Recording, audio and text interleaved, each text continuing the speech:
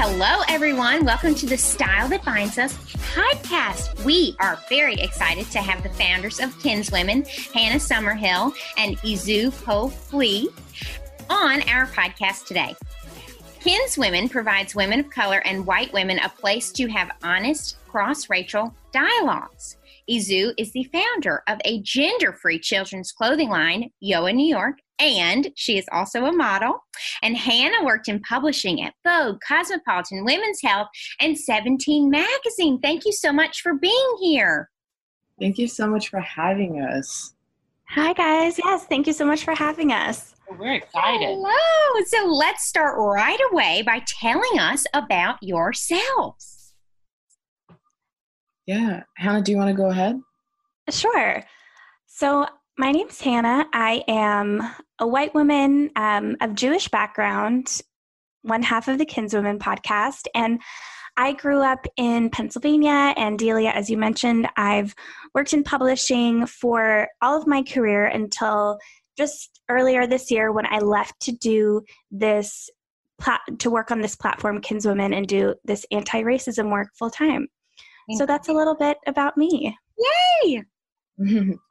And I'm Izu Po-Flee. I am from the Rwandan diaspora. I grew up in Belgium, Brussels, Belgium, and I moved to the States in 2008. I am a Black woman and also Jewish. And so I worked in the fashion industry, and I have my brand, and started working with Hannah. Doing the work that we're doing is amazing. It really is, and we are dying to go to Brussels. Mm-hmm. Oh, my goodness. Yes, I want to learn more about the children's brand, too. Yeah. But first of all, how did you two meet?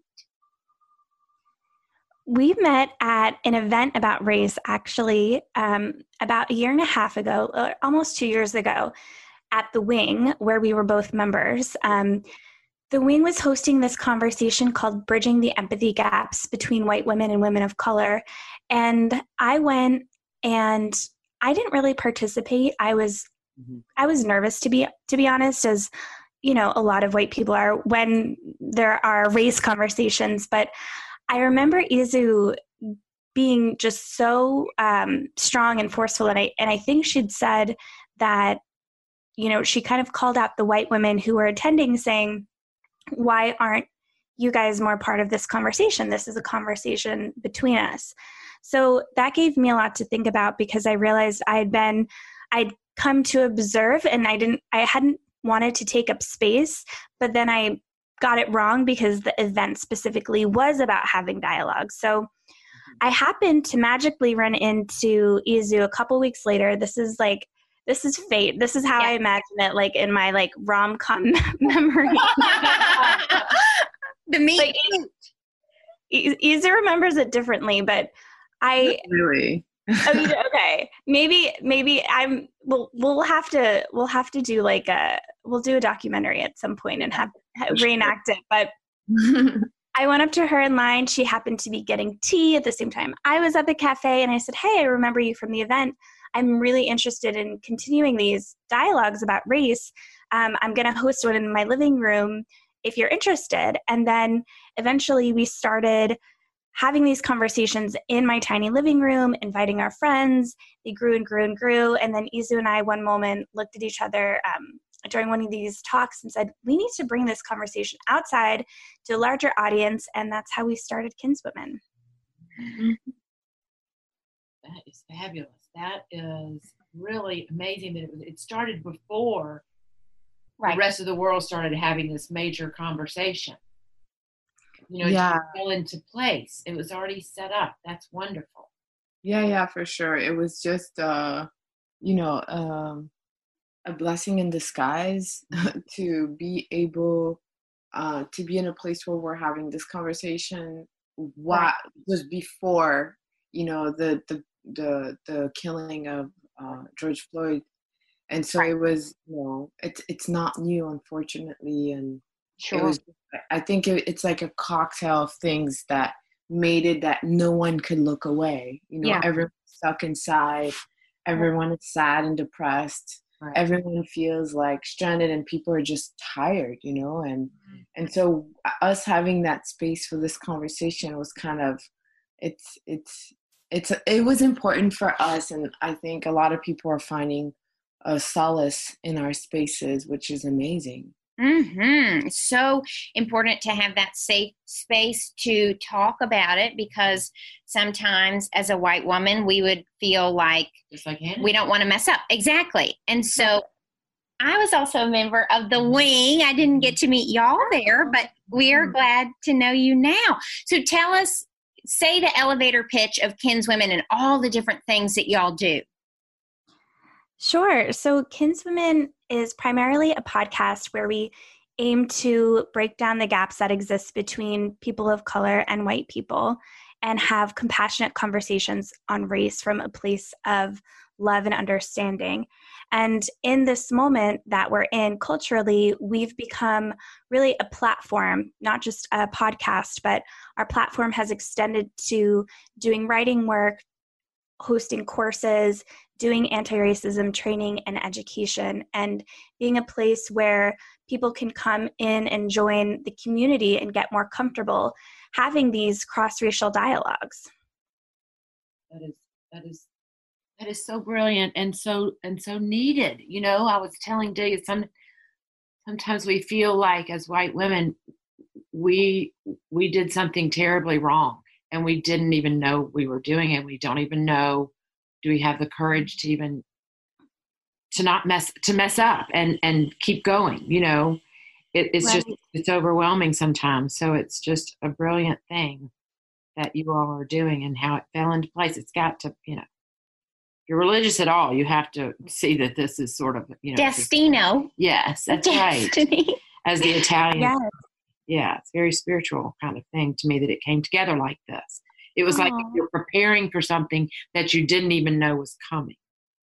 Oh my goodness. I mean, I think Izu and I both feel that way. We're both spiritual people, and we definitely feel this kind of very sacred, holy energy around what we're doing, and we have so much gratitude for it. That's wonderful. Yeah. Wonderful. And Izu, were you going to say something?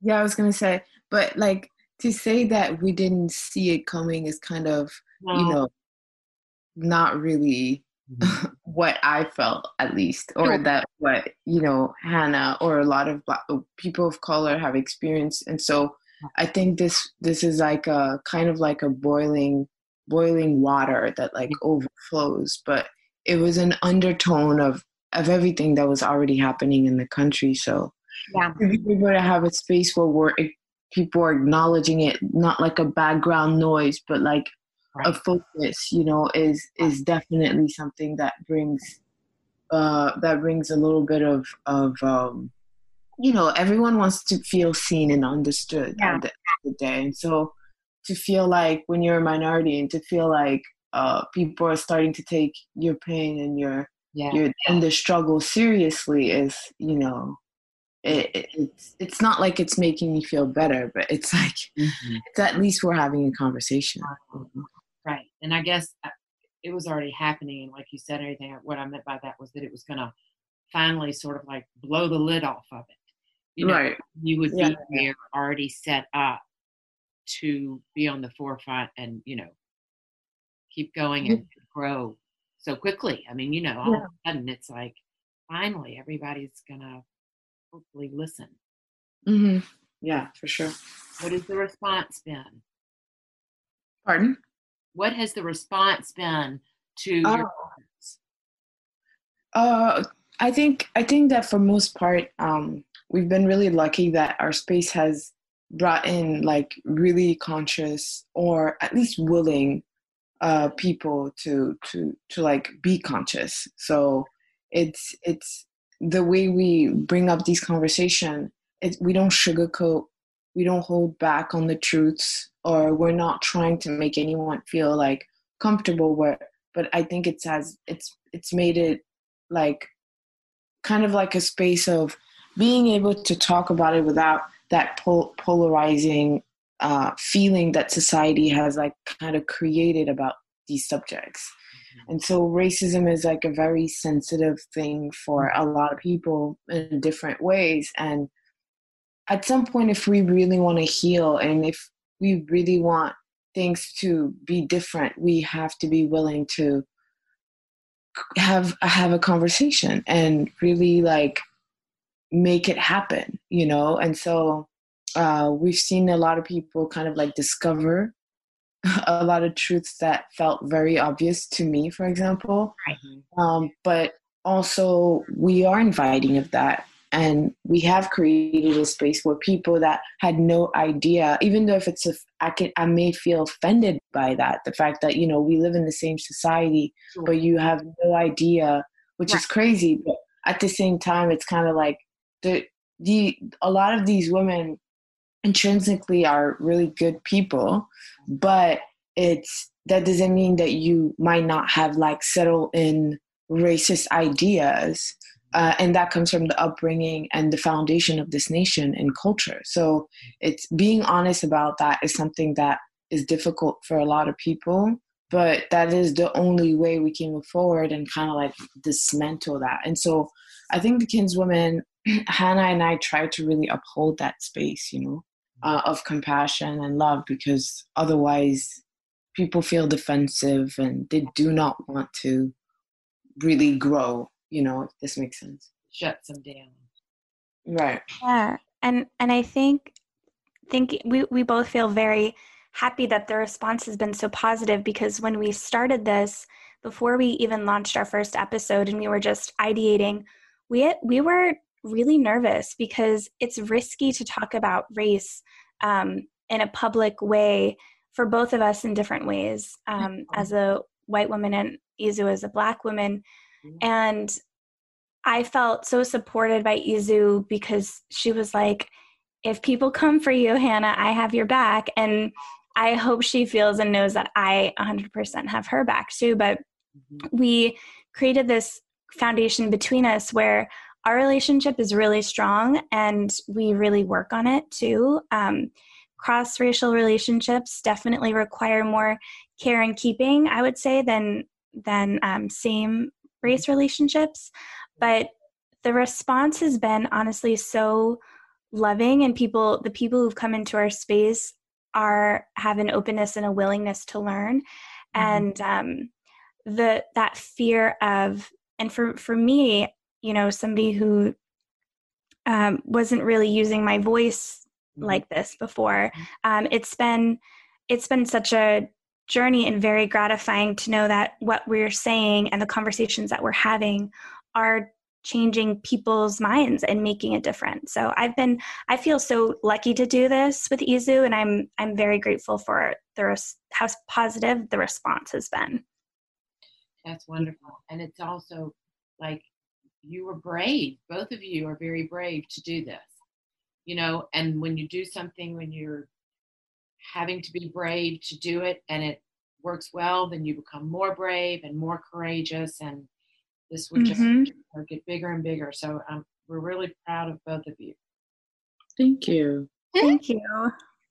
And after reading the So You Want to Talk About Race book, Izu, what you're saying is you and BIPOC, Black, Indigenous people of color, you felt like you've been writing about this and you've been feeling all these things your whole life. But we are doing some podcast episodes upcoming on grief, for example, and hearing about other people's pain and that what they're going through. Either it's too sad, you don't want to think about it, you don't want to know, ignorance is bliss, or you think, well, I'm just one person, what in the world I can do? It's too big, it's overwhelming, so I'm just going to put that away. So it is, and somehow it was so crazy to me how all the people we follow on Instagram, like there are so many conversations that are being had that white people maybe just weren't seeing. I mean, we just truly had no idea, which seems insane and totally obvious to you, of course. So I am glad that is thrust into the forefront and can no longer be ignored, exactly as you said. Yeah. I mean, I think that it's still a choice to want to care, you know, right. When you're a white person, it's still a choice because like, it's a lot. Right. But at the end of the day, I think that we all need to sit with ourselves. And this is what we say when we have, because we have a course and it's allyship 101. And I feel like it's almost, we're not teaching anything that's new. We're not teaching anything that anyone else is saying, but I think we're teaching people to become more like caring and more like compassionate. And it's like, instead of like seeing the issue as this big societal issue and kind of like take away identity and humanity from these issues, because we're so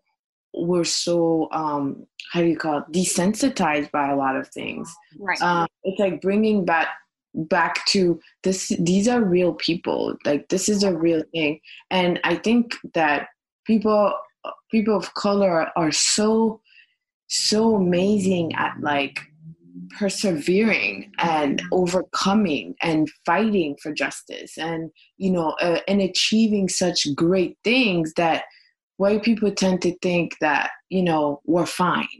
And I think it's the same thing as like when you see a really strong woman and you don't see her humanity, for example. I'm saying a woman because we're between women. But it's you see a strong woman and you're like, she's overcome so much and she's tough and she's strong. But at the end of the day, she's just a woman. And she also is going to experience like sad moments. And we have to be able to see that humanity in that person and not just assume that she got it.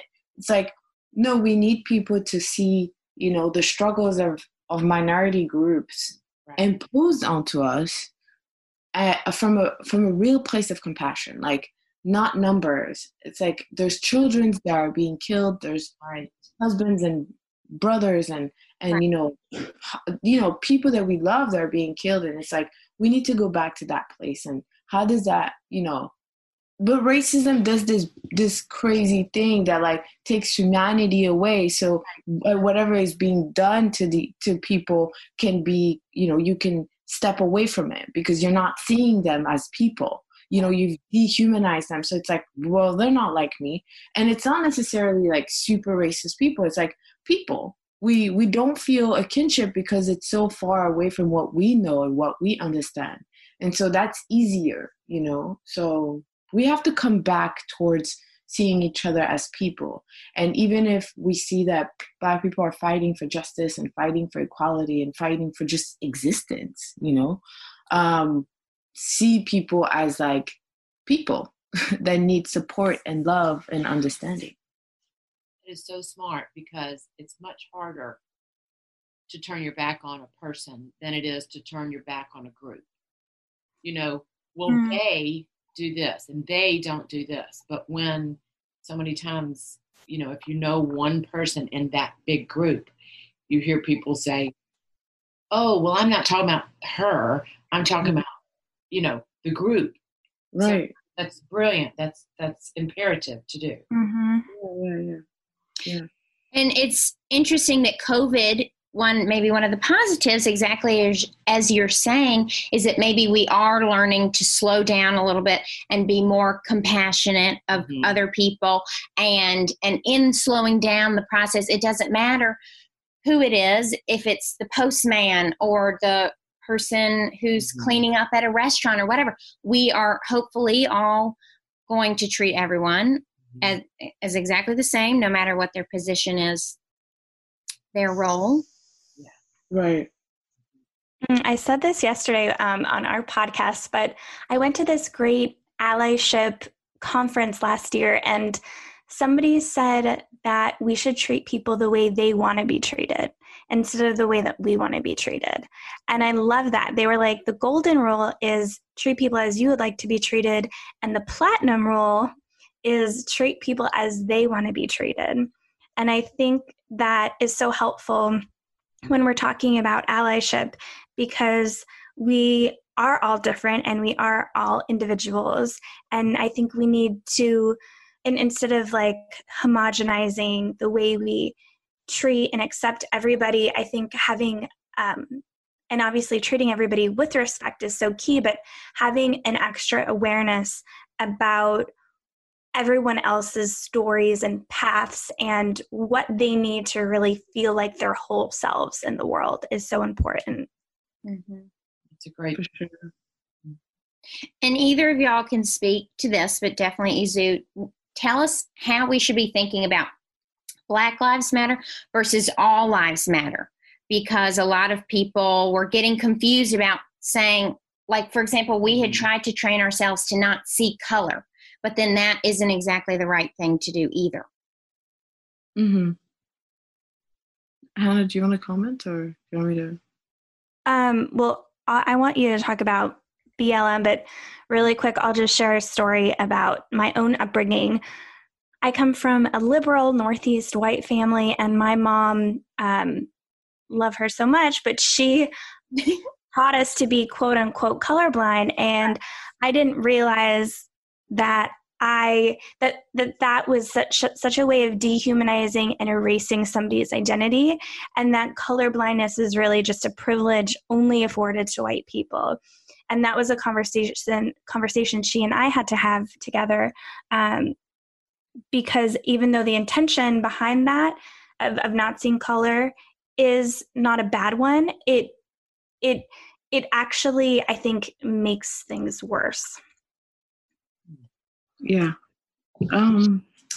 Yeah, I definitely agree. I mean, I think that not seeing color is an excuse to not, or maybe might predict not seeing someone's struggle. And like, that's the, like, I get where we're not seeing color comes from, but unfortunately it triggers this thing where it makes people not want to look into the struggle that this person is like, experiencing. So that's why that saying is so bothersome for people of color, because we see the effects of it. We see that, like, it doesn't actually make people more conscious and more like compassionate. It gives permission to step away from the issue, because it's like, but I'm not seeing color, so I don't see what you're talking about. Yeah. And that kind of, you end up being alone in your struggle. And so when it comes to the All Lives Matter versus Black Lives Matter, is just the fact that we're talking about it as verses is weird to me. I think that it's an insult to people's intelligence, and to think that it's even a conversation. Like when we are doing campaigns for breast cancer, right, and it's like Breast Cancer Awareness Month, and there's campaigns all over. You don't see lung cancer patients or brain cancer patients say, oh my God, but all cancer matters. Right. And the fact that people feel so bothered by Black people claiming that their lives matter, and not even it matters more, not it that, right, matter more. It's like, it matters because there's been so many incidents, and there's so many things that are set up in our society right now that just makes it clear that Black lives do not matter. And so claiming that my life matter is just to bring awareness to why everything around me is saying that it doesn't. When I know that, like, as a Black woman, if I go to the hospital, and this is what I invite people to do, is to really look into why people are saying Black Lives Matter, and like what's like the motivation behind it.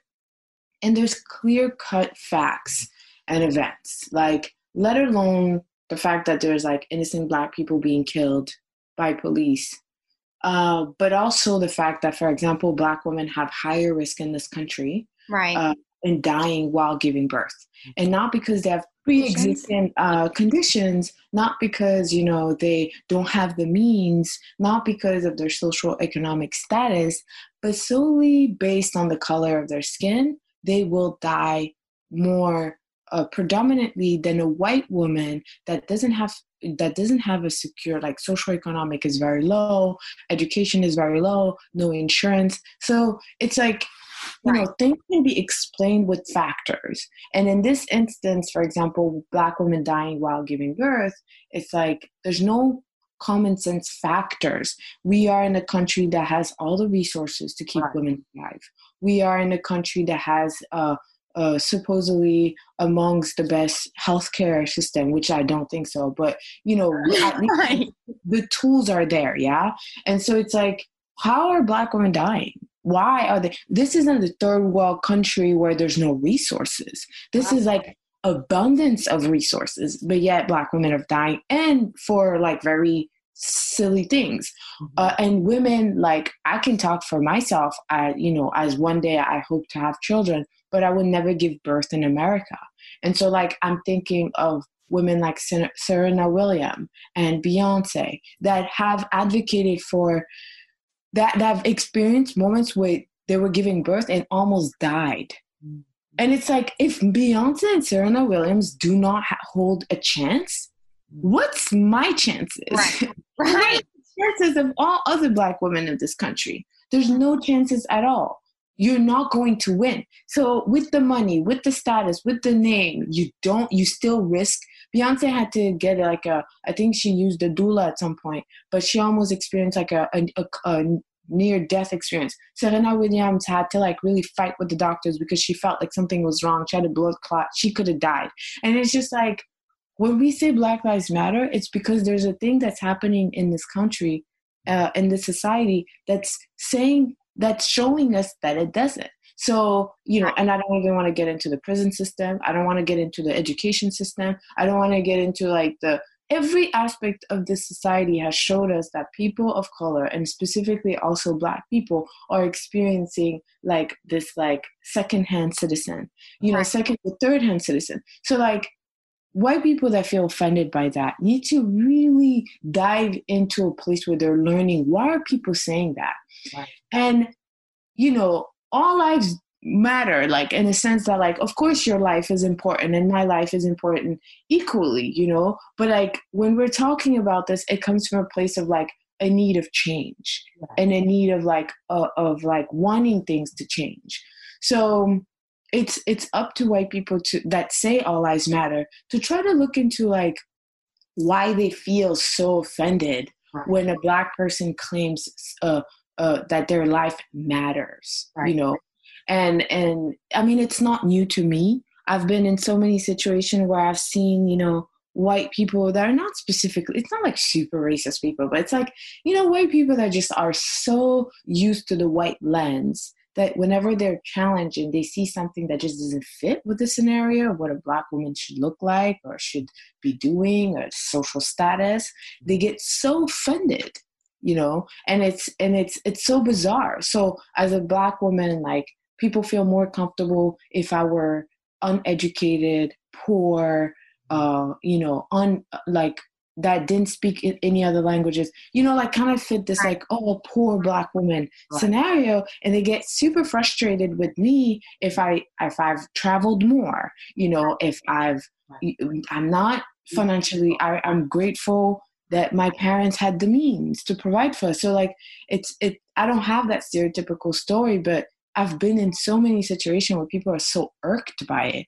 And I feel like the all lives matter thing, it's the same thing. It's like so bothered by the fact that we are comfortable with ourselves. We're not ashamed and we are claiming space because we need it to survive, you know? Oh my goodness. Yes. And we as humans, we don't want anyone to struggle, but it is time to be mature and address it. So I'm glad that we are doing that. And I hope that was the right thing to say. Yeah, and just recognizing the imbalance, I think, too, is part of Black Lives Matter, like knowing and shining light on the very real truth that these things exist, because if we can't acknowledge that they exist, then we cannot fix them. Sure.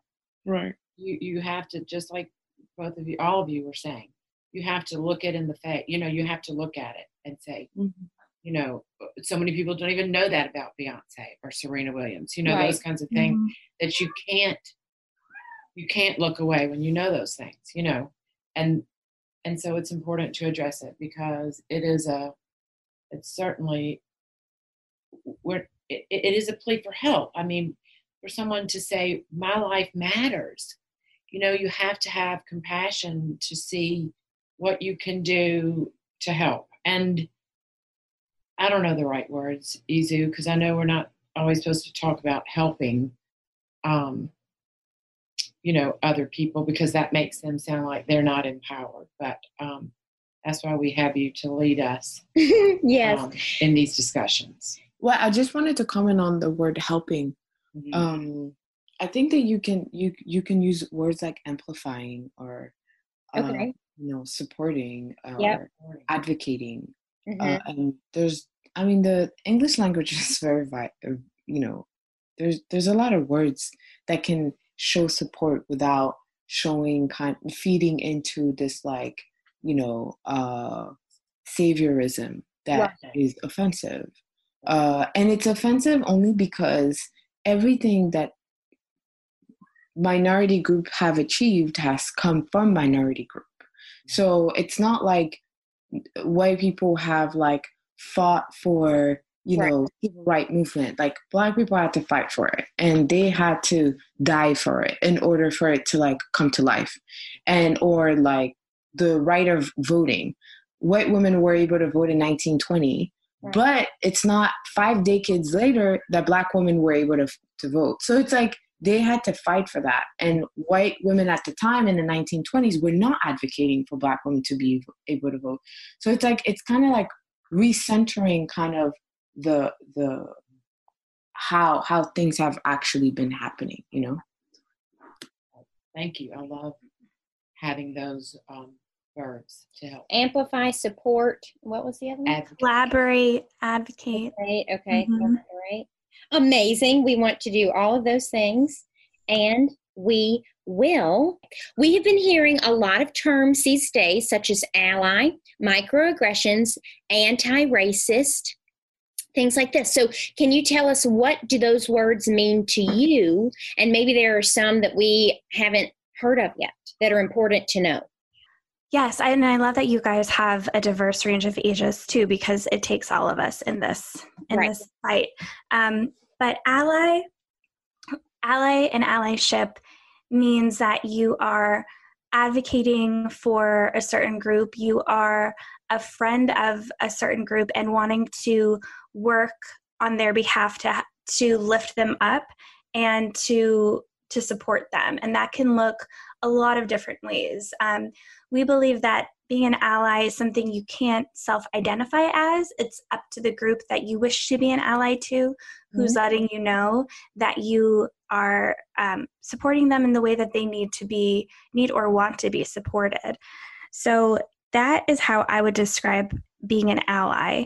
And then microaggressions. So microaggressions are moments or behaviors that BIPOC, which stands for Black, Indigenous, and People of Color, that is BIPOC is a short. It is a short way of trying to encompass as many minority groups as possible without erasing any. So that's why you have the Black, Indigenous, and People of Color. It's not always appropriate, and some people have an issue with it, but for the sake of brevity, we use it often. But also, again, you should be checking in with a group on how they want to be identified too. But microaggressions, we talk about racism as being a spectrum. And there are so many actions, behaviors, and beliefs that, while they're all harmful, they're, some are super obvious and some are not. So it might not seem like a aggressive thing to comment or touch a Black woman's hair as a white woman, but that is something that would be an example of a microaggression that we do as white people. Oh, so many things that we do. So many things. Just the language that we use. That's why language is so important. And while I can't always be perfect with language, I try my best to be as aware as possible about what I'm saying. And for some people that might seem like it's a hassle or an inconvenience, but it is really nothing compared to what our BIPOC friends are thinking about and considering all the time. And then what's the last one? Anti-racist, Allison. So Ibram Kendi is an author. He wrote How to Be an Anti-Racist, and something that he has said is that it's not enough to be not racist. We must be actively anti-racist. So while a lot of us will claim that we are not racist, it's so imperative. I think the anti provides a sense of being actively against and putting action behind your beliefs. So if we say that we are not racist, then we must actively be anti-racist, because if we are passive and we do nothing, we are not shifting the status quo. We're not changing anything at all. So that's how I see those terms. But Izu, I mean, I would like her to add into if she has anything to say. Sure. Yeah, I mean, there's a clear definition of these words, but then I think that white people just need to stay open to not being offended when someone is trying to tell them that that moment was really uncomfortable, that moment felt like a microaggression, and kind of like read as much as people can to try to really grasp it. You know, you can always have like a clear definition, but then like you kind of have to be in that situation to understand it. Unfortunately, that situation may hurt or bring discomfort or, you know, to someone. But like, I think that the white fragility is like a real thing as well. And you have to make sure that when someone is trying to teach you or call you in or even call you out for something, you have to be willing to kind of humble yourself and listen. And so, especially when it comes to microaggression, you know, it's little things. It's like touching the hair. It's making a comment about the way I speak. It's making a comment about like education level. It's, you know, it's things that stem from the idea that like people of color are supposed to be a certain way. And so when you don't fit that image, like don't feel the need to verbalize that because it's offensive, because it's not true, because it's not a monolith, you know, not all people of color or Black people experience the same thing. And it's like, it's really being open, I think. It's good to have the definition, but it's being open to hearing when things are happening and be like, oh, okay, this is a moment of learning. Let me just like, you know, go through it and make it better for the next time, if that makes sense. Yeah, that makes sense. In the book, So You Want to Talk About Race, she talks about her boss wanted to touch her hair. And also someone asked her, are you the first in your family to go to college?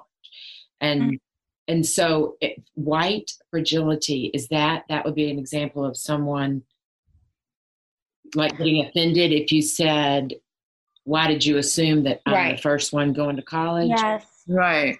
So yes.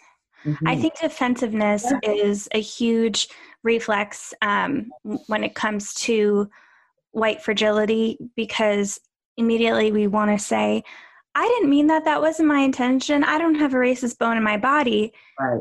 And like Izu said, not being open to learning and to be being corrected. And you can imagine too the erasure that's happening if you're a white person saying, I didn't mean it. You're basically saying what you saw as a person of color isn't the truth. Mm-hmm. So, I don't care about your experience because I'm thinking more about how I'm being perceived.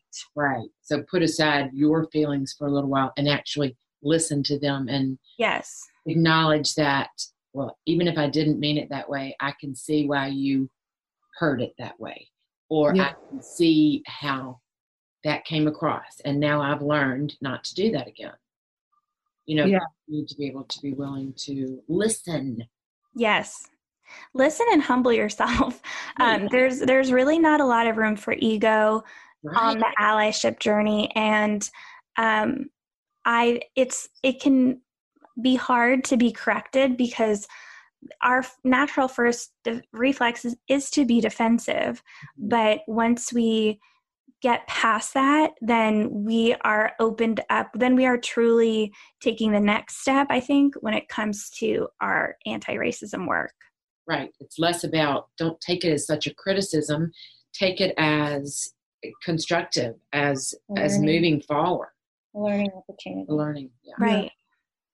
And it's also like I think you have to see, like, you know, when maybe between a mother and a child, when there's like this and it's crazy because I think that's like really the dynamic. Sometimes white people feel so offended when a Black person is just like not folding and like not being like, you know, helpful and like, so they're kind of like bowing down. It's accommodating. Accommodating. And it's just like, we like, Black people do not have to accommodate white people ever. And if something is really weird, like we need to be able to speak up. Right. That's like what you were saying to us before when we had our first conversation, is that we have to make sure, even, for example, if the room is diverse at an office, that everyone feels comfortable to speak up. And when they do speak up, that is allowed and open and welcome. Yes. Right. The same This is my big thing with workplaces, just because I witness this so much happen so much in my own workplace. But diversity and representation optically sometimes just is not, can be very harmful to the people of color who are existing in those spaces. And it's not enough just to bring people in. They have to be given a voice. They have to be supported. They can't be tokenized. So there can't just be one of them there. Right. It needs to be a space where they're not just existing to make white people feel better, and they're allowed to bring their full selves to work. Like they don't have to be the resident Black person answering questions, or they know that when they share their experience, it won't be whitewashed. Right. We spoke yesterday to a reality TV star. I don't know if you guys are Bravo fans, but we spoke to a reality TV star yesterday who said she's trying to diversify her show. And she texted one of her Black friends to be on the show. And the show is all white people. And her Black friend said, oh, they just need a Black guy on the show. And she said to us, you know, I wanted to give him this opportunity. And Izu was like, hold up. Right. It's not an opportunity if he has to be the one token Black person. Why would he? Why do you think that's an opportunity for him?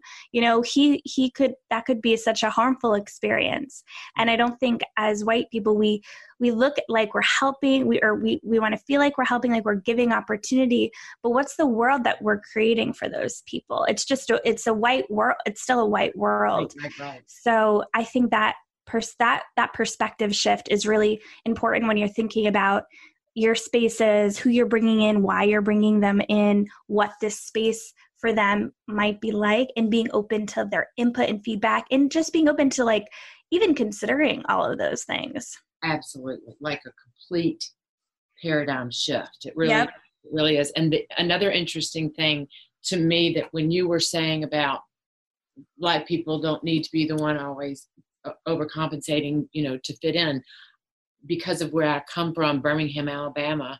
I was born in 1962, so I was a baby or not even born during some of it, but I have certainly lived with the, you know, whatever it is, the guilt, the misplaced or rightly deserved, I don't know, I was a baby, but I and other people I know, like sometimes overcompensate in the other way.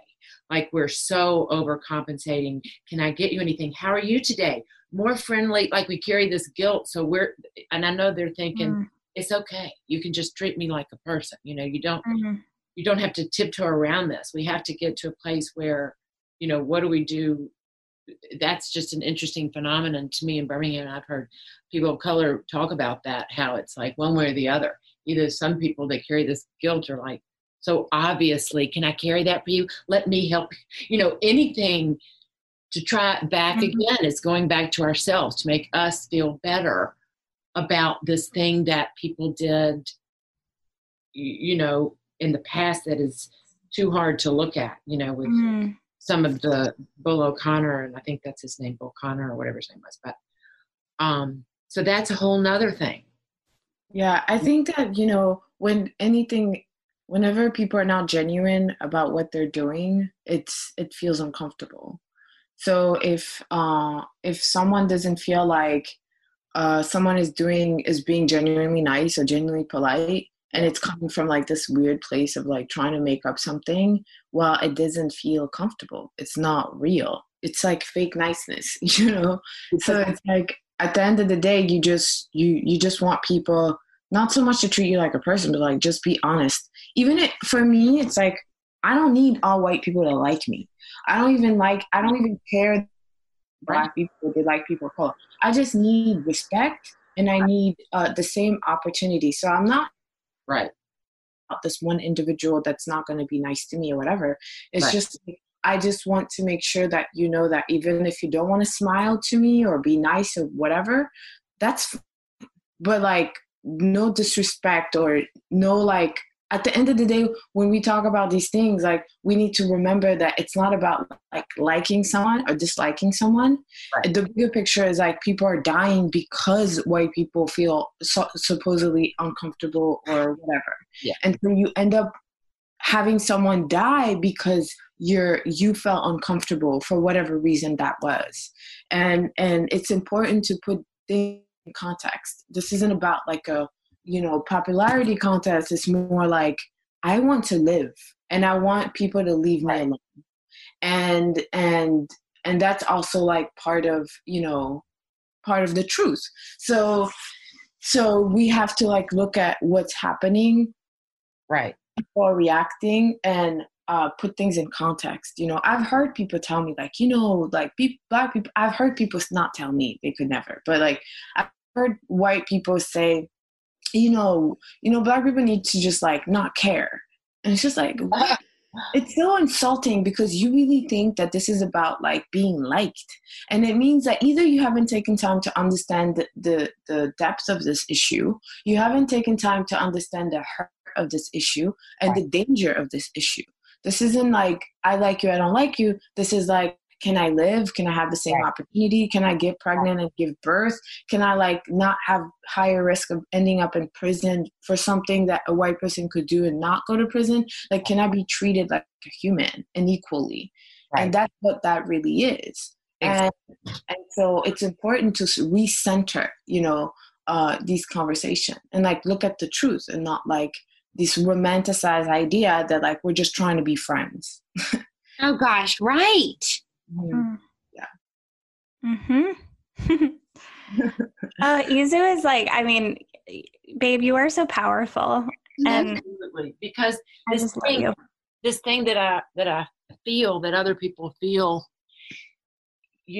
maybe being one generation removed, it's very authentic. It's very trying to make up for something that it's confusing because actually I wasn't a part of it, but I know it happened.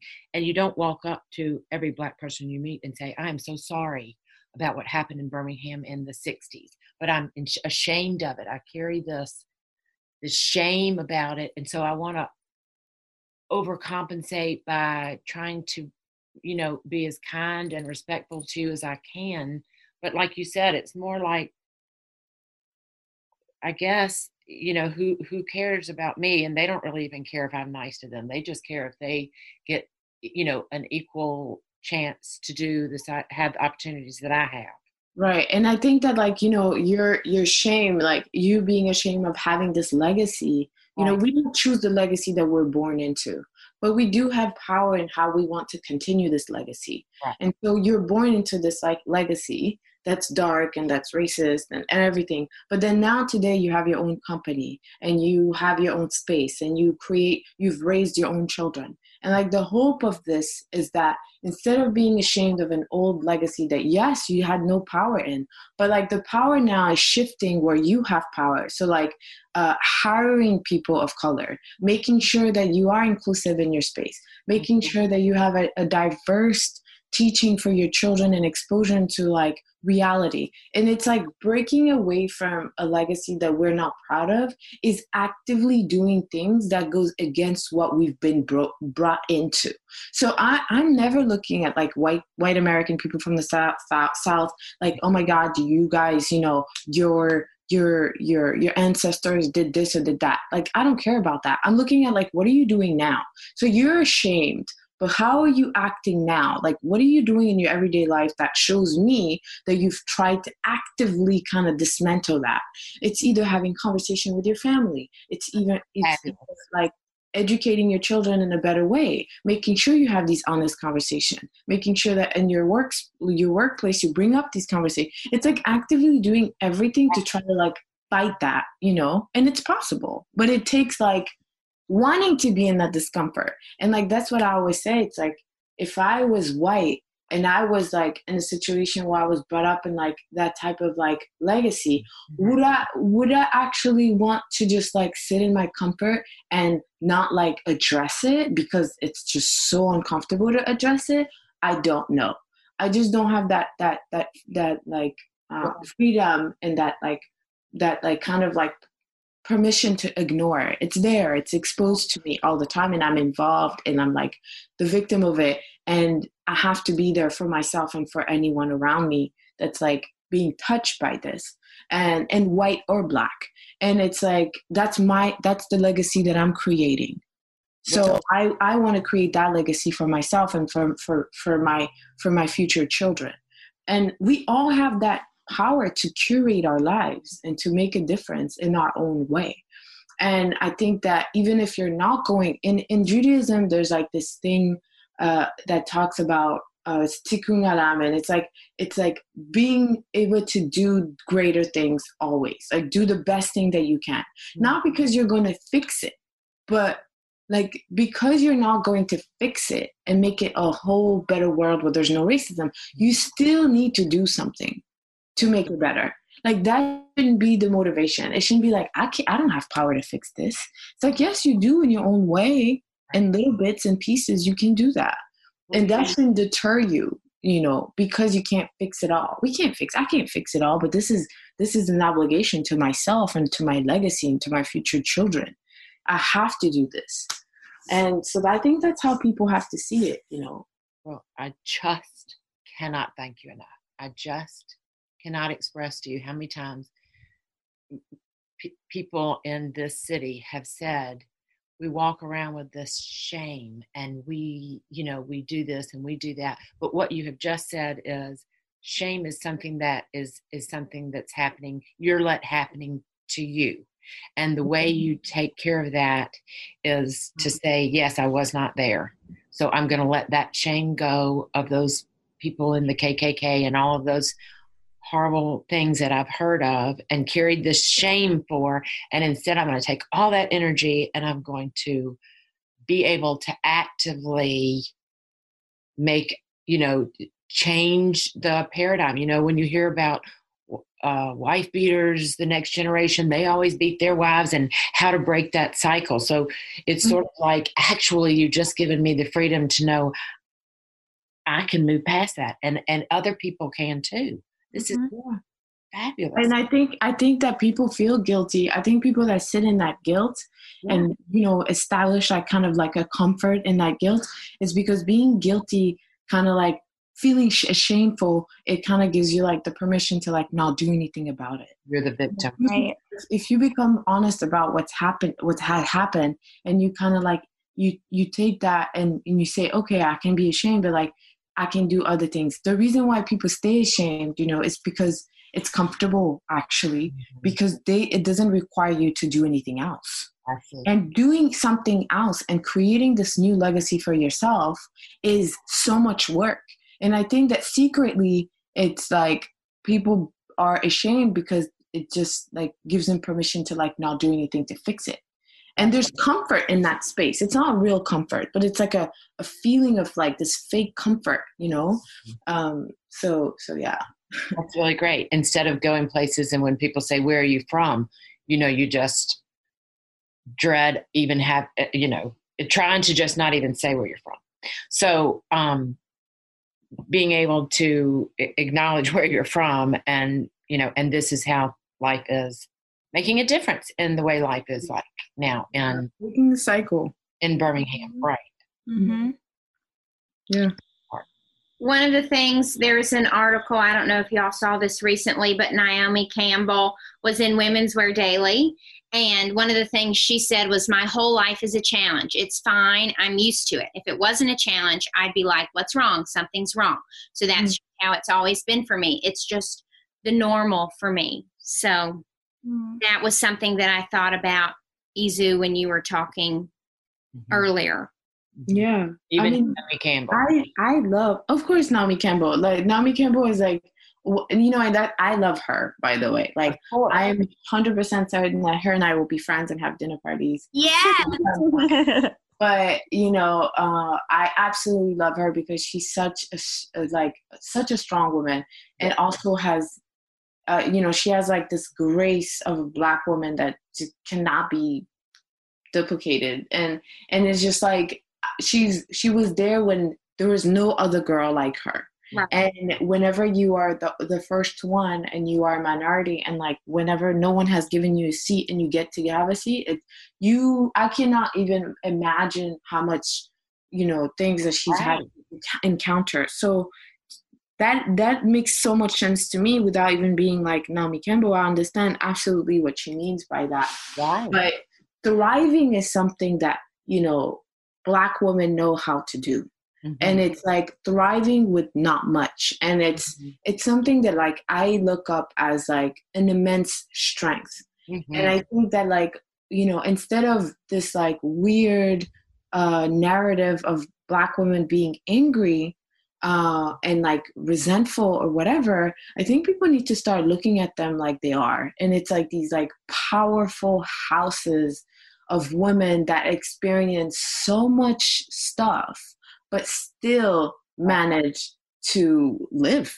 Right. You know? And we're talking about like, I think that at some point, like people of color, minority, like Black women, Black people should have like free therapy. Like therapy should be given to, first of all, everyone needs therapy, but like, I think we Black women need therapy because you are raising children in a world that you know is going to be savagely disgusting to them, and you have no power to stop that. And they still manage to survive. Right. And it's not like there's a crazy amount of like suicide in the Black community, which I could totally like, it's trauma what we experience. Yeah. And so like, we have to start looking at it as the strength and inspiration that it is, and not like, oh my God, poor. I think it makes people feel more comfortable to see, you know, Black women specifically as these like wounded animals, because like then you feel less threatened. But if you start seeing that as like, wow, the perseverance, you know, is like phenomenal and threatening. That can be scary because you're just like, wow, like what am I? You know, but we don't have to compare each other. We don't have to, I think we can inspire one another. I think it can be an inspiration, and I don't know, it's a complete inspiration to me. Like I love seeing women like Naomi Campbell, or even not even women like Naomi Campbell, like Black women that are just like ordinary Black women. I really, you know, I'm inspired by that perseverance. I think that's a great insight too, because I think that's the other thing is like turn it around from, oh, those poor woman, you know, that poor woman, she has 2 jobs, her husband, you know, I'm thinking of a friend I have in Birmingham, her son was shot, now he's paralyzed, her other child has special needs, and she is still the most upbeat person you would ever meet. And people all the time ask her, how are you doing this? You know, use someone like that as this shiny example of how to live your life rather than, oh, that poor woman. How does she? It's also learning how to give love and support to women like that, because that's what we were talking earlier. It's like, yeah, they're thriving and they're amazing, but like having compassion and humanity, and remembering that she's just a woman, and she needs everyone to amplify her voice, bring support. If it's like emotional support, spiritual support, financial support, whatever that is, we shouldn't see it as like, we shouldn't see it as like like a less than. I think it's like, given the circumstances, certain people kind of like do crazy things, even if they don't have anything. And that's amazing to me, you know? Mm-hmm. It truly is. Yeah, that's great. And that's where you say we don't want to help her. We want to advocate for her, support her in any way we can. Yeah, so that there's not another like her, you know? Right, absolutely. She is. Break the cycle. Right. I mean, I think the first step in being an ally is doing your own reckoning and your own education, and thinking about your beliefs and your biases and getting super honest with what they are. Mm-hmm. I think acknowledgement and education is the first step. Allyship is not about any kind of external performance necessarily. It's really about your internal belief system, because whatever you do externally will be reflected in your belief system. Mm-hmm. So getting really honest with yourself about what you believe, what you've been brought up to believe, like, are you scared when you drive through a Black neighborhood? What preconceived notions do you have about certain minority groups? What do you believe about whiteness? What has whiteness given you? Have you ever thought about your own whiteness? There's so much excavating we need to do as white people to be allies, so that we can go out in the world and take action from a really grounded, in reality kind of place. Right. So that would be my first step in being an ally. And we always say, being an ally requires so much consistency, trust building, and communication. And it's not something that happens magically overnight. Like, you don't just wake up and say, I'm an ally now. I want all people of color to know, like, I'm a good white person. It requires it's like any other relationship. It requires time, and we got to respect the process too. So communication and community. I don't think any of us are meant to be allies on our own. And I love that the two of you have this duo, this mother-daughter duo, because you're both affecting all the people in your own communities and together. And that's a beautiful thing. And that's something we also try to inspire through our allyship and action course, is a sense of community for other people to come together, especially non-Black people, because I've had so many moments, and not to be like, woe is me on my allyship journey, but I've had some lonely moments in being an ally, because I've alienated some of my longtime white friends who are just not there yet. Right. And even some of like my sister was like, I will not be taking your course, Hannah. And I was like, right. What? So right. There have been so many moments where I've gotten down, and having a community of people around me who are dealing with it in their own ways. We can all lean on each other. We don't have to burden necessarily the people of color in our lives by being like, what do we do? What do we do? Yeah. Having that community of fellow allies is so, so, so important. So I know that was a long answer to the question. No, I think it's an important answer, because that is what's happening. It might be your husband. It might be, like you said, you had the conversation with your mother. So there again, that makes me think about this. As you two can think about conversations with your mother, and Uzu, your conversations with your mother would be completely different. It might be about how she raised you, knowing what world you were coming into. Mm-hmm. But Hannah, when you had this discussion with your mother, so picture your mother and your mother's friends, me, mm-hmm. but even like my mother, who is, very much a Democrat and considers herself a liberal, but she also is 83 and, has the white privilege things that she's probably not aware of either. So let's take that age group, my age group and older. Mm-hmm. They're not necessarily going to be at marches. Some of them will be, for sure. Some of them, my mother has driven people of color to register to vote, pick them up in areas of town that other people wish she hadn't gone to, and things like that at her age. But if you aren't doing that kind of thing, and you aren't going to march because maybe you have anxiety yourself, or you're incapable of getting there physically, or whatever the things are, what are the steps? Are there things that you can, like, how can they lean into it? How can they do it if they're scared? And you can't make them feel bad because they're scared. How do you begin? Start small. Mm-hmm. Start with a book. I gave my mom actually the book, So You Want to Talk About Race. Oh, good. And I just left it on her bed. And I think she was a little bit at first put off. Sure. But I started there. I kind of tried to meet her where she was at. And I know she loves to read. And marching, I'm married to a Black man. We didn't do any marching this past year. And the reason is because he doesn't feel safe to march. And he also didn't want me out there marching, potentially exposing myself to COVID. Right. So marching is not for everybody. Like, that's not how he, for example, chooses to fight and advocate for himself. And I'm going to support him in whatever he needs, you know, as a Black man in this country. So it's not necessarily about like the external stuff. It truly, I think, comes down to the unlearning and working on your belief system first, like getting really right and real and honest with yourself about what you believe. And, you know, Izu, I'm always learning, and I do this every day, you know, and I live with a Black man, and I am in business with Izu, and I'm messing up all the time because my belief system has been so baked in as a white person. So I respect that process, though, of like undoing it and unlearning it.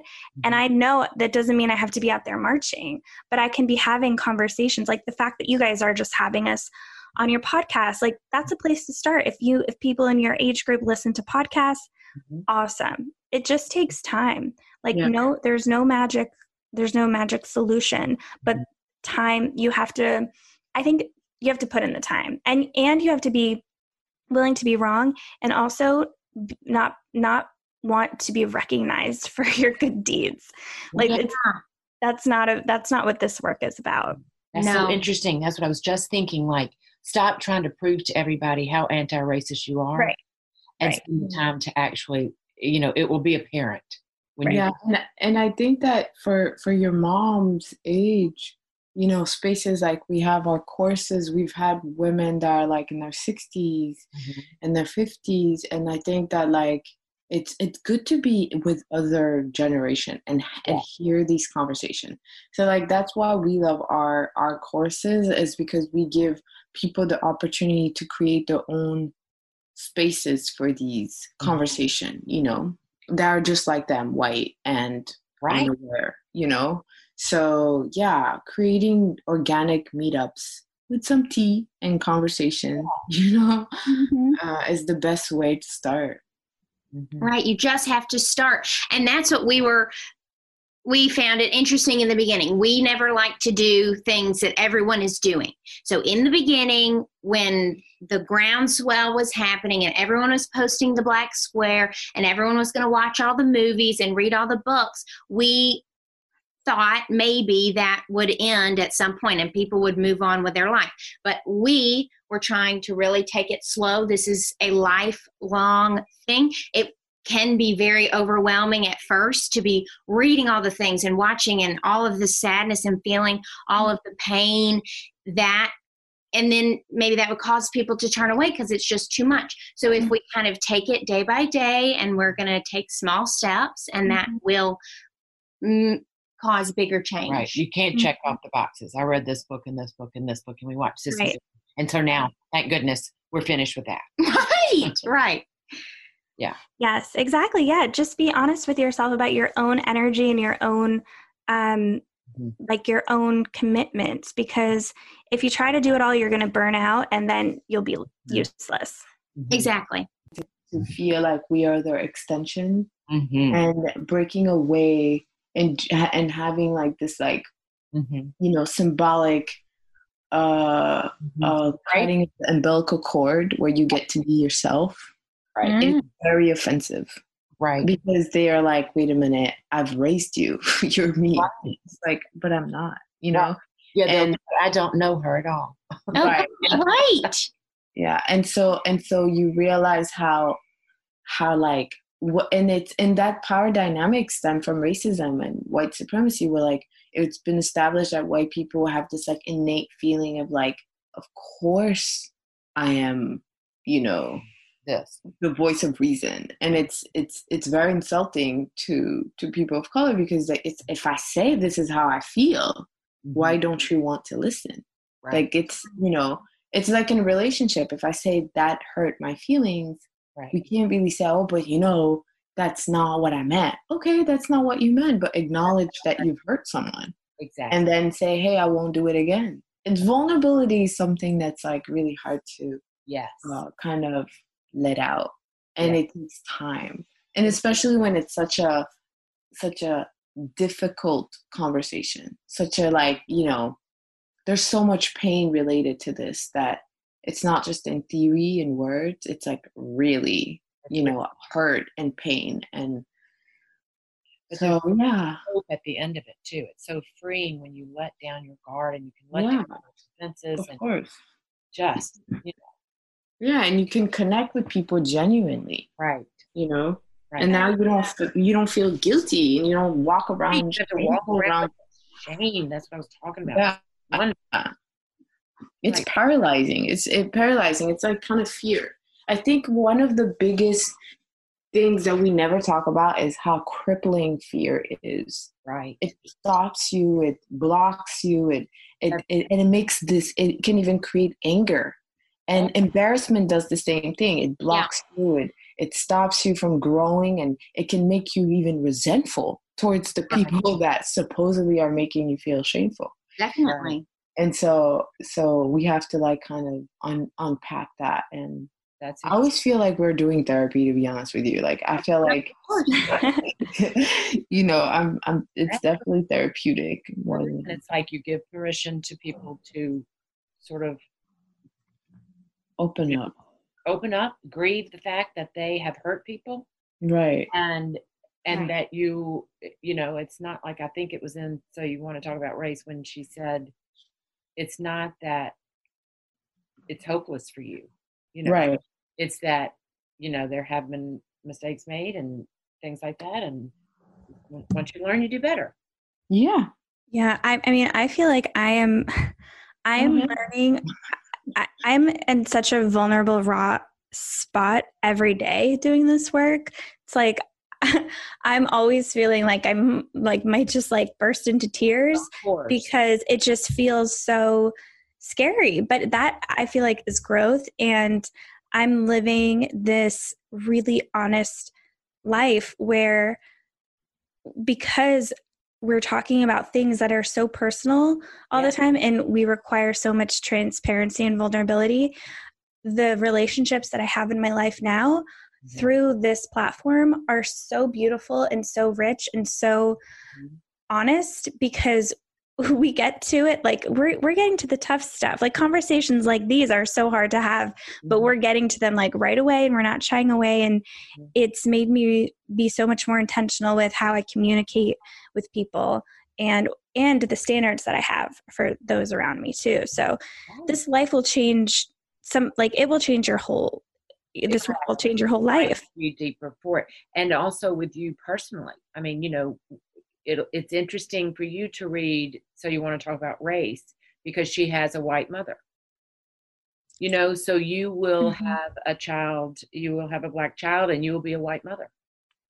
Oh yeah, I think about that all the time. I mean, it's not, it's hard. I mean, I don't want to say it's hard for me, but it can be very hard to witness racism. I mean, racism affects our home every day because my husband is subjected to it no matter where we go. And, Soho, where we live, is a very white neighborhood. And, the wealth gap, the wage gap is very real.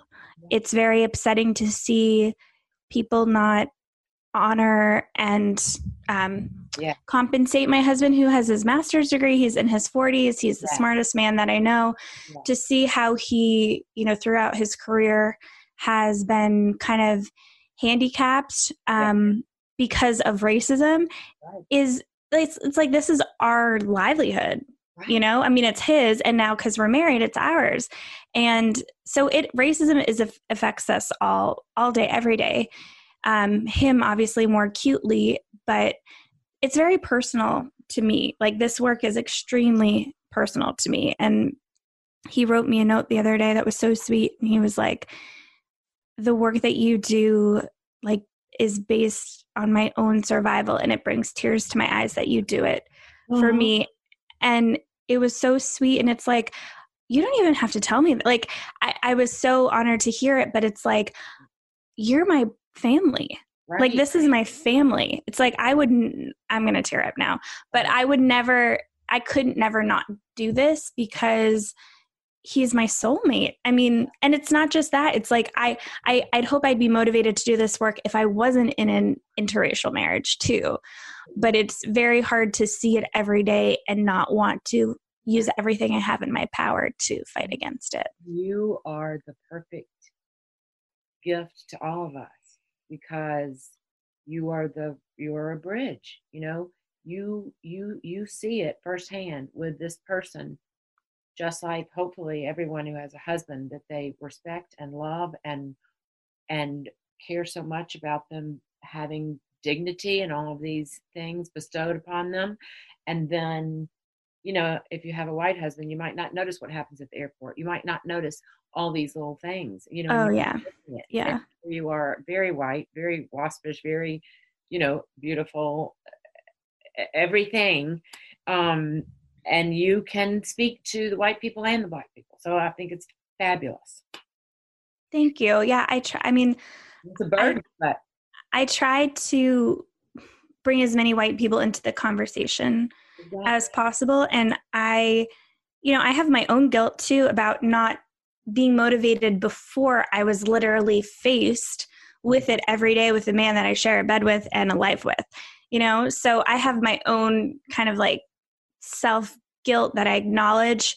I don't let it get in the way and I try not to wallow in it, but I also recognize that for me, that's what it took. So I am motivated to help other white people. I don't think you should have to be in a relationship with a person. No, of course not. To be motivated, and you're living it like the way that white people. Right. This is just my life now, and I love him. I love Izu, and it just feels very like it's just what I'm supposed to do. Well, and like she just said to me, you don't have to, instead of just carrying that shame or that guilt from the past, you're more than making up for it now. And that's now that you have the power, you're using it to help people. So you're absolved of that, of that guilt. Instead, you can feel very empowered and, pat yourself on the shoulder. I'm just doing my best every day. And Izu, you making the choice, you are being brave. You have a choice. When someone says something to you, whether you just take it and it's easier probably just to say nothing and then whatever, but then nothing will change. But you're being brave. And by saying, actually, that hurt my feelings that you said that. And so thank you and other people of color for being brave and standing up so that we can create the change while hopefully simultaneously the white people are learning and actively trying to become anti-racist. Yeah, I don't know if it's so much a choice that I have, but it's very it's visceral that I have to speak up. I was talking to my brother last week, and we were talking about rage, and there's controlled rage, and there's felt rage, but you're not controlling it, so it's kind of taking over, and I feel an absolute control on the rage that I have towards racism. And I've found a way to try to make things better for people like me and people that are willing to make a change and change their own legacy in relationship to racism. Mm-hmm. So I feel like, I can't be, I'm not a representation of all people of color, and I absolutely respect and am compassionate towards people of color that decide that they do not want to engage in this because it is very traumatic, right? And I'm triggered a lot, but that's my personal choice. Right. But when it comes to white people, and what I grew up with is an example of what my father's white, and I've seen how he was an ally without calling himself an ally. He was able to show me that white fragility is actually, something that people have decided to sit in rather than a thing that just happens. Mm-hmm. And I think that's why it has kind of made me feel like it is totally possible for people to choose not to be like that. Because my father married to my mother that's Black and African, it's like he has never felt offended, and he loves the work that I do. He absolutely supports it, and he understands it, not unlike I'm an ally and blah, blah, blah. You know, he supports me as his daughter, but at the same time, he's not like, you know, this like, I don't know, you know, there's people that are just out here acting like saviors. My father is not like that. And he just is married to a woman. She's Black, and he has Black children, and he supports us. And he's just always showed so much compassion, even in moments where we were like annoyed because he didn't get it or he didn't see it. He was just like, okay, well, if you say so, then I believe you, you know? And I think that that's what kind of gave me hope that it's totally possible to make a conscious decision to want to do better, you know? So, yeah. Move past feeling defensive. Yeah. Let's talk about how to recognize and work on prejudice that you might not consciously realize that you have. So, for example, the first conversation that we had when Hannah thought that we would be racist when she heard our accents. And then also as we have conversations, and Izu, you point out things that we aren't aware of. If you're not aware of something, then how can you change it? Right. Yeah, I'm sorry, you guys. No, don't be sorry. I think that's why this is important. It was fascinating to us. We had never heard that before. It is like, it was so interesting to just think about that. And yeah, you know, my husband, he grew up in Alabama, but he was an Army brat. His mom was in the military, so they moved all around, and he got teased for his Alabama accent. So he doesn't have one anymore. But hearing yours is not something that you typically hear. And then when I did, it brings up all of this like stuff about the South and Confederacy and lynchings. Like there's so much baked in, and I hate to even say this to you guys because I know that. No, that's what I'm talking about. That's the guilt, the shame that I've walked around with. Yeah, and I feel bad saying it because it's like now that I'm talking to you, and I knew when we met that was not your background, that you guys were not racist people, but the accent triggered something in me, and now talking to you, I feel bad about saying that. Well, I think it's fascinating because it's exactly what, like you're almost acknowledging what I've felt about living in this place where I've grown up. You know, we are automatically labeled as this thing. But also, like we've said, all of us have said, it's kind of when I talk to my clients about the way you look as how people perceive you. They don't set out to judge people when they meet you. It's just their brain immediately is thinking certain things by what you're wearing and how you put yourself together, you know. And so it's the same thing like that. It's like we have these so if you're Black, people are going to think, oh, she probably didn't go to college or whatever it is, you know. And so how do we learn to retrain our brains and, you know, get to know the person? So it's. Well, now I will never think that about somebody from Alabama because I've seen the work, just that you guys are having this conversation and doing this work is so awesome. And yeah, it's so great. But I do think what struck me, like when I verbalized that to you guys, was like, as somebody who's from the North, who's like a Yankee, it's like we have these preconceived notions in America about who the better white people are.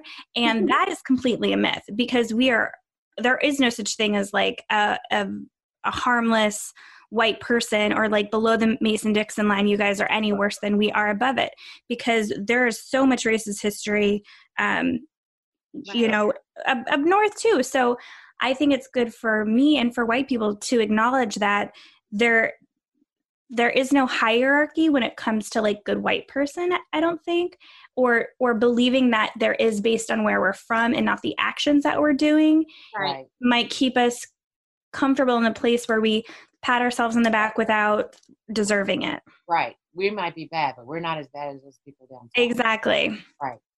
Oh, Izu, do you have any thoughts? Yeah, I mean, I think that like, you know, there is a thing about like American education, and when it goes to like the cotton cotton states, like Alabama, there's like an unlearning that has to be clearly done when it comes to slavery, when it comes to civil rights movements.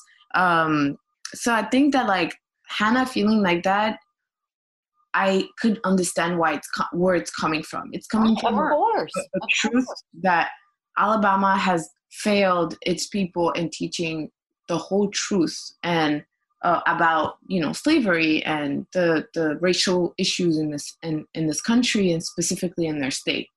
So it's important, I think, to put things in context. But also, Izu, what's interesting too, even you saying that, is that Alabama has worked harder than most states. We have an incredible civil rights museum in Birmingham. We have an incredible civil rights museum in Montgomery. The Southern Poverty Law Center is in Montgomery. There have just been so many. There are a lot of good things that have come out of it, and we're doing a pretty good job right now. We try, I think, even harder sometimes as a state, but no one acknowledges that because we've been stamped, we've been labeled. So that's something that these conversations that we're having, we're all learning about each other. We've all grouped each other into groups, and it's time now to stop and say, all of these myths that we've come up with, we might need to reimagine. Sometimes we might find allies in unlikely places. Right. I agree. I mean, I think that my point was that even if Alabama has done work, it's still short of like closest to what, the communities on the other side are expecting to see. And there's still like discomfort around it because there's not like a real vulnerable place to actually have these conversations. So it's great, but then, there's always more that can be done. And I'm not even compared to me, north to south, it doesn't matter. Sure. Education in America has failed completely to be open about its history. Right. And it has been completely whitewashed. Yes. So I don't actually think that like the north is better or the south. I think it's all of it needs to be readjusted and rewrote. And I know this just because I've been in universities, and I went to a university here in America, and it's like I've been with kids that come from like all over, and it was a very white school. And I can say that like when you pay $50,000 or $60,000 to go to a university to get an education, I was baffled by the lack of knowledge that they had of their own country, which is like, it's crazy to me. It's like almost, you're paying a really expensive Chanel bag for, I don't know, $5,000, and then actually it's a fake. To me, that's how it feels, right? And so I think that in order to kind of like catch ourselves in these things that we have settled in our brain is to reread history, is to find people that are being inclusive, that they're being like, that are sources that are not serving a cause or a people, that's not whitewashed. And so that's why like you have to you have to kind of unlearn what you've learned, and it takes time. So I wish that I had like a one way to fix it, but it really actually requires people to look back what they've learned and challenge it and expose themselves to a diverse background of knowledge. Mm-hmm. And the beautiful thing about today's time is that we have access to abundance source of like knowledge that is the internet. Mm-hmm. And it can be very curated to the things that want to like kind of self-fulfilling prophecy, right. But it can also be a place where you can diversify your knowledge, diversify your sources. Mm-hmm. And so the minute when you have like people of color, doesn't matter. It can be a Jewish person, it can be an Asian person, it can be whatever, retell the story in a different way. Mm-hmm. Well, you sit back and you kind of recompose what you've learned and what people are telling you, and you make your own idea. And that probably that idea is going to be so much more centered than like a whitewashed idea of like what history in America looks like, right. And I think that's what people need to do. It's like expose ourselves to a new narrative and to people that are telling the whole truth. Mm-hmm. And I have an example that's like it's funny because I know this because I read and because I expose myself to, like, I do the same thing that I'm talking about. And I have to do it in order to have a wider range of, narrative. And I was reading about World War II, and like Americans in general like to think that, they're the good guys during World War II, and they saved the Jews, and like they stopped the Holocaust. But then you don't realize that, like, at the same time, America had its own concentration camps where they had Asian people in it. And so they were going through their own war. And so it's like, yeah, but no. You know what I mean? So it's like being able to look at the whole story and being able to, like, kind of take a step back and learn kind of everything is important. Or the fact that there's a huge ship of European Jews that were trying to come into America to run away from the camps, and they were refused. America and Canada refused the ship, and the ship was brought back to Europe, and they were brought into Auschwitz. So it's like, it's important to learn from also all sources and kind of like dismantle these ideas that we have of things. Right. And it takes time. It takes time, and it's uncomfortable, because whatever you felt comfortable in, whatever narrative fit you, your upbringing, is going to be challenged, and we have to be ready for that. Right. Everybody's pointing fingers at each other. Well, you all did this, and you all did this, and you have to move past that. And the key, I think, to what you just said is actively seek. It is very obvious that we cannot just expect to learn it. We have to actively seek. And another thing is that when I started interning at Versace, not consciously for racist reasons, but it was more so that they didn't think I was slow or dumb. I toned down my accent so that I wouldn't have an accent. But also, they probably would have thought I was racist, having my true Southern accent. So it is an interesting thing about just even opening your mouth, what people start to assume about you. All right. So tell us about this course you've been mentioning. Tell everyone about it. Yes. So we wanted to create a space where it was a community of like-minded men and women of all ages, as Izu mentioned, coming together to work through what allyship means and what allyship means in action. And that's what the course is called. It's called Allyship in Action 101. And we dive deep, but it's a great opportunity for people who are serious about being allies to do so in community, to have a safe space to work through the issues. And we pair people up with accountability partners so that they have somebody that they can bounce things off of. And usually it's somebody that we try to pair people up with people they don't know. So we've had everybody from like actresses and influencers to lawyers and teachers from college age to in their 70s. My mom's currently taking it too. Oh, Shout out to my mom. But it's been excellent. So if anybody wants to sign up or has a question about it, kinswomenpodcast.com has all the answers and the details. Yes, and then companies can hire you for diversity consulting. Is that correct? Yes. So we've done anti-racism training for major media brands, for Ivy League schools, for nonprofits, and on an individual basis too, because there are so many companies that know that they need to change the culture, but maybe they're overwhelmed by it or they're not sure where to start. And that's where we come in. We try to create a space where conversations about race become a part of the fiber of their company culture.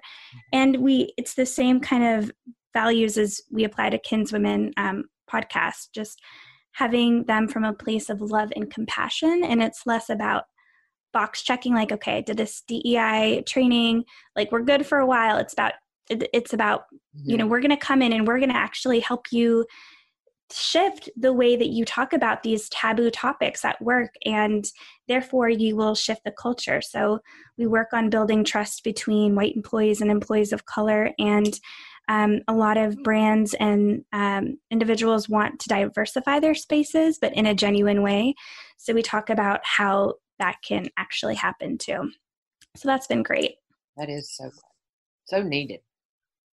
Yeah. Thank you. Starting small, and I think when you start to take the small steps, then it becomes less scary and foreign, and then you can have such a better understanding of a beautiful aspect of someone's culture instead of just thinking whatever you might think negatively about that aspect because you are uninformed. Exactly. I mean, we try to build the muscle of allyship. So that starts small. It's like Izu is amazing with analogies, poetic, truly, but she says like you can't teach a swim class after you've had your first lesson. So we start small with people, and it builds and it grows from there. So we don't say, hey, we're going to give you all the answers, but we're going to help you create a foundation so that you feel more curious and more comfortable making this a part of your daily life. Mm-hmm. That is so imperative. I mean, I think that's why this is brilliant, is because, like you said, it's a place of love and compassion so that people, it is like therapy to be able to say, you just made me feel bad when I thought I was saying something nice when I said I was helping these people. Mm-hmm. Well, we know that you thought that, and we accept it, but this is a better way to say it. It's a better way to go about it. And so people are more open to soaking up all you have to say. Yeah. And I think the really great thing about the course is it also gives you like a resource of people that are like-minded. Right. So wherever they are in their journey, wherever you are in your journey, you at least now have a connection with other like-minded people that want to make things different for themselves, and so thus make it better for everyone around them. And it's kind of like it's better, to go into a group to talk about how you feel. Now you don't feel like you're alone, and you can talk to another like white friend that is doing the same work, instead of like burdening or not burdening a person of color with like questions that might be triggering, to them. So that's why I think the space is really special, I think you're very right about that. How did you choose the name? Hannah came up with it, actually, right? Kinswomen? Yeah. So in keeping with the rom-com story, it struck me like a bolt of lightning. It really did, though. It really just came to me. And, we had no idea how big Kinswomen would get or what would happen when we started it. But luckily, I still really like it. Yes. We're stuck with it now. But I still really like it. I hope you do too, Izu. Yeah, of course. I love it. I think it's very cute. I think it could be like a really good movie or a book, Yes. Oh, I love it. I think so too. Yes. Shout out to any book publishers, because we would looking. Yeah. We would love to write a book about this. That would be a really cute and great place to start, educational opportunity for children and families. And I think that would be really nice. Yeah, for sure. Okay, where can people find you? We are on the web at www.kinswomenpodcast.com, or on Instagram, kinswomen_podcast. Or you guys can shoot us an email if you want to chat or have any questions at hello@kinswomenpodcast.com. Oh, well, thank y'all so much for this fantastic conversation, and for opening yourselves up, and for doing the work that you do. That's right. Yeah, thank you so much for having us over. This was an amazing conversation. Yes, thank you. I love the work that you guys are doing, and thank you for inviting us into your space. Absolutely. Of course. Well, we want to do more things with y'all, events. I mean, the possibilities are endless. That's right. Yes. Amen. Yes, they are. All right, ladies. Thank you both. Bye. Great day. If you like what you heard, tell a friend about our show, subscribe to our podcast, and also scroll to the bottom and give a rating and or a review. Those are the best ways for other people to find out about our podcast. See you next time. Bye!